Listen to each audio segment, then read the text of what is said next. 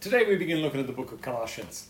And the book of Colossians is a wonderful book with great and rich truths that will stir our souls and help us. And we'll try and keep it short each day, but give you a thought, give you something from this little book that's going to bless your day and help you walk closer to Him. A couple of things about the book of Colossians.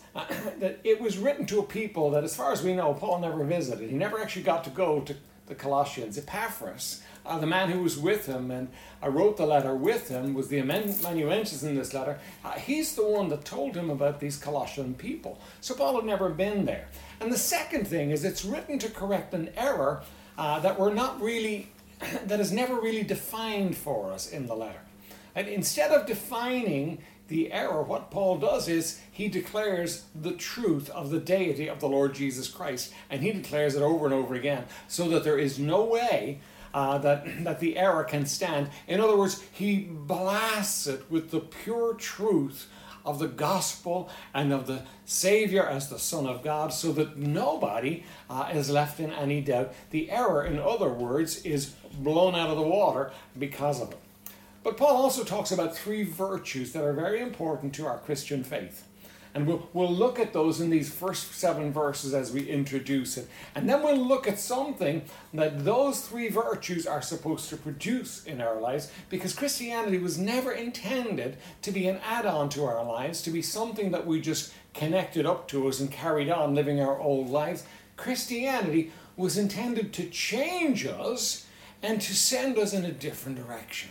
All right, so let me read you the first few verses. Colossians chapter 1, if you're reading with us. Paul, an apostle of Jesus Christ, by the will of God, and Timotheus, our brother, to the saints and the faithful brethren in Christ, which are at Colossae. Grace be unto you, and peace from God, our Father, and from the Lord Jesus Christ.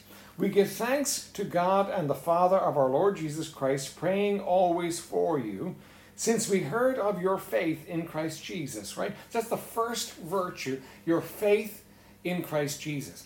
These people were believers. They had come to the place where they had trusted Jesus Christ as their Savior, where they had recognized their sin, recognized their need, and come to that place where they put their trust and their faith in Him and they were saved.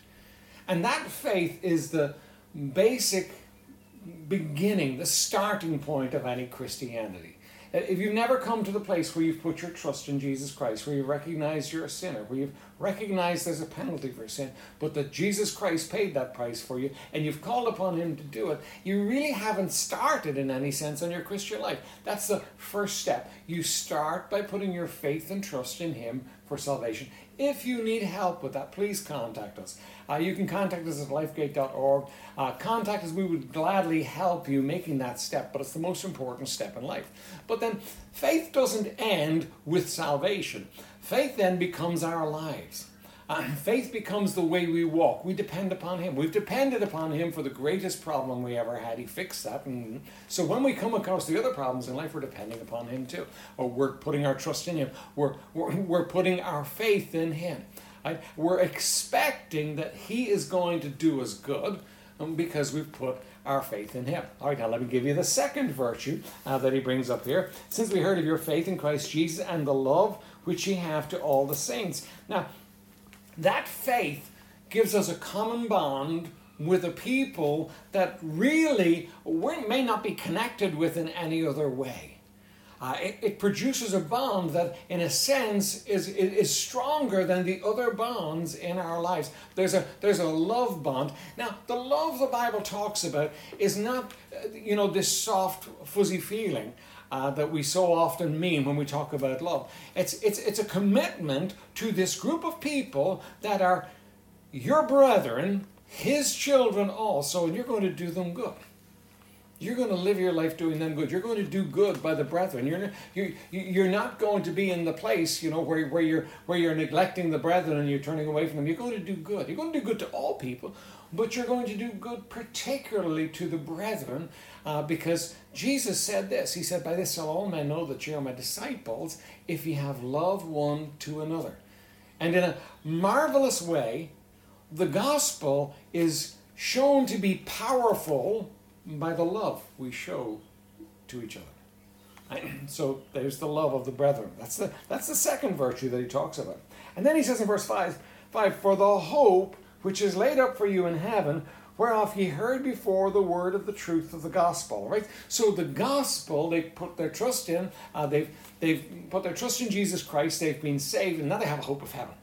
Now they know when they're finished in this world, they're going to heaven. These people that they've been drawn together with, that they love, they're going to spend eternity with them. They have hope. So they have a long hope, in the sense that when this life is over, they're going to spend eternity with Him. And that's going to be one of the main driving forces in their lives. It should be for all Christians, that hope that we have in Him. But I want you to see one more thing, the result of this faith and love and hope, which is come unto you, as it is in all the world, and bringeth forth fruit, as it doth also in you, since the day ye heard of it, and knew the grace of God in truth, as ye also learned of Epaphras, our dear fellow servant, who is for you a faithful minister of Christ. And it's this idea of fruit. You see, the Christian life is a mighty powerful thing. When you and I got saved, the Spirit of God came in to indwell us.